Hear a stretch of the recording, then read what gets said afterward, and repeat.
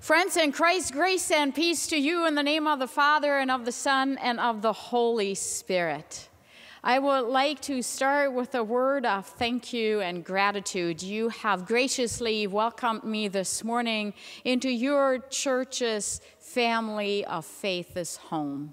Thank you. It has been a warm welcome, and I am delighted to be here with you as we celebrate this also German festival of the Reformation. What better preacher, right, than import one from Germany, because she surely helps us to commemorate this wonderful day that we lift up the freedom that we have won in Christ. Right? Holidays and celebrations are all about celebrating the past and then moving on into what? So I like to suggest that instead of just celebrating a past event, let us celebrate the Reformation with a spirit where we are equipped to go out into a world that so desperately needs to hear a word of freedom. And so we're invited to listen to the Gospel of John this morning. In fact, a little snippet out of the Gospel of John in the 8th chapter. And so yesterday and this morning, I already said it once, and all of you who have to suffer through the sermon a second time, God's peace be with you. But I said that if somebody offers me a sliver of cheese, I will always ask for a cracker. And so when I hear little snippets of Scripture, I think, well, there has to be more to it than just this. And there is, most of the time, all of the time, in fact. And so I like us to just kind of get settled in the chapter 7 and 8, because Jesus preaches 3 little sermons in these chapters that are important as we look at the gift of the Reformation, of the freedom that we win in Christ, and Jesus offering the freedom to his people that he speaks to. And so it is that we wonder why he even speaks to those people, right? Why is he even gathered there? What are they doing there? Does he just randomly address people at some random odd time because he has nothing better to do than give sermons? He wasn't paid for it. Well, the people that were gathered there were gathered for the purpose to celebrate the festival of the tabernacle. And I know that before you came here, you read up on what that festival of tabernacle is all about. Because you're doing much better than I did, because I had to go back and read about it. And so just in case you didn't have time rushing here with the kids, you might lose track of what you need to be prepared for, I'm letting you in on what the Festival of Tabernacle is all about. So here they are celebrating this Festival of Tabernacle at the temple. And Jesus is there with his disciples. And the way this is celebrated is not with turkey and mashed potatoes, but with little tents that each and every person erects, and they have light by a candle, and they draw water from the well of Siloam. And I know exactly, you studied that also, just like the Festival of the Tabernacle, but all we need to really know is that freedom already is a sub-theme in here without us even knowing. Because at this well of Siloam, Jesus healed the blind man who was held bondage by blindness, and then Jesus granted him the freedom of sight. There's a hymn about that. I think it's Amazing Grace. I once was blind, but now I see. That happened is another sermon, but the healing of the blind man happened at the well of Siloam. So this theme is already underlying. So they're all gathered there, and Jesus seizes the opportunity. He likes contextual preaching, so he seizes that opportunity as the Pharisees are pressing in on him to try to corner him in and find evidence that he really is erratic and he doesn't belong. And so as he gathers, he says, well, let me tell you a little story. Because as much as you need to draw living water to quench your thirst, I am the living water. He says that in chapter 7. I am the living water. You can go to any well as many times as you want to, but unless you come to me and abide in me, you have not found living water. There's another story about living water, about a woman at the well. She takes his offer. It's the classic Culligan man sales story. You know why? Because he says, you know what? I have the right thing for you. If you abide in my living water, you will not ever have to come back again. And you all know what she does. She signs on the line. She says, I'm going to sign up, and she leaves her water-carrying devices behind. Jesus is the living water, and he claims it here fully and boldly in chapter 7. And then he says, and besides that little light of yours, this little light of mine, I'm going to let it shine. He says, oh, put away with that. I am the light of the world. This whole Gospel of John is about light of the world. The light came into the darkness, and the darkness did not overcome it. And Jesus says, that light is me. I don't know about you, but I am oftentimes overwhelmed by the Sam's Club of troubles that this world hits on me when I set foot out of my door. No matter where I look, no matter where I turn, the world is coming out of balance, whether it is within myself or around me. Hordes of devils, right? We'll be singing that later. I have done this once before, so I'm thinking in my mind, did I sing it? I did, but you haven't yet. So watch for it. Hordes of devils roam the land. It's all there. It's still pertinent. Strife is still evident, no matter where you look, and you don't have to go far.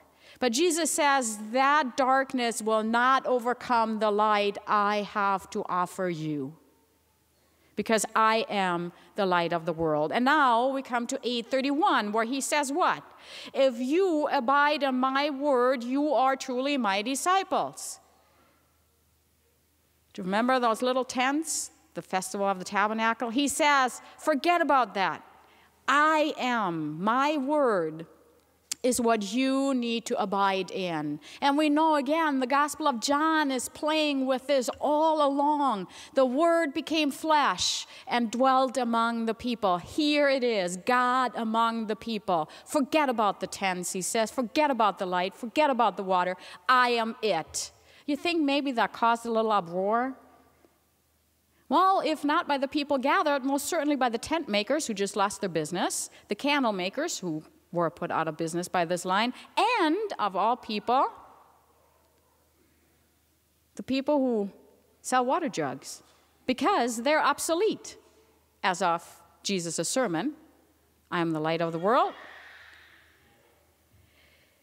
I am the living water. And if you abide in me, put away with the tents. So they get upset. Needless to say, if I take your business, you'd be upset. And they say, well, we are sons of Abraham. We have not been slaves to anyone. What do you mean the truth will set us free?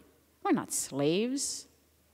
Well, I don't know if you attended Sunday school, or those people probably didn't attend Sunday school, because when I went to Sunday school, there was a story about the Egyptians and God's people. And God's people were in slavery for 400 years. Now, I'm not quite sure how they wiped that out of their communal history, but we tend to do that. And they said, we have not been slaves to anyone. Well, I know better, so do you. They have. But, you know, we are people like that. We like to kid ourselves that we're free, because we're Americans. We know how to celebrate freedom, don't we? We are the champions of celebrating freedom. We seize every opportunity to tell others and ourselves how free we are. My question for us is, are we? We are Lutherans, right? That's another one of those wonderful lines. We're Lutherans. We know all about grace, as long as it's for me, and maybe not for my neighbor, because then the law works all too well. So I think we're just like the folks that forgot about 400 years of slavery when we claim that we own freedom and grace. You know what the sin in this is? Because that's how Jesus continues. I tell you the truth, everyone who sins is a slave to sin. The sin in this is that each and every story in the scripture we think is about us. We are the center of all of the stories. This is the greatest of our sins, is that we always think we are the key component to Jesus' love and grace. Maybe not you, but I do. I always want Jesus to love me more than my neighbor because I'm oh so precious to him.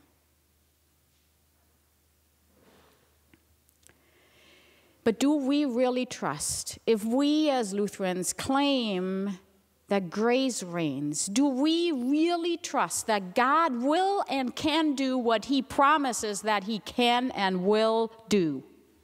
Because if we do, we would understand that we're not at the center. We are not at all at the center of any of these stories.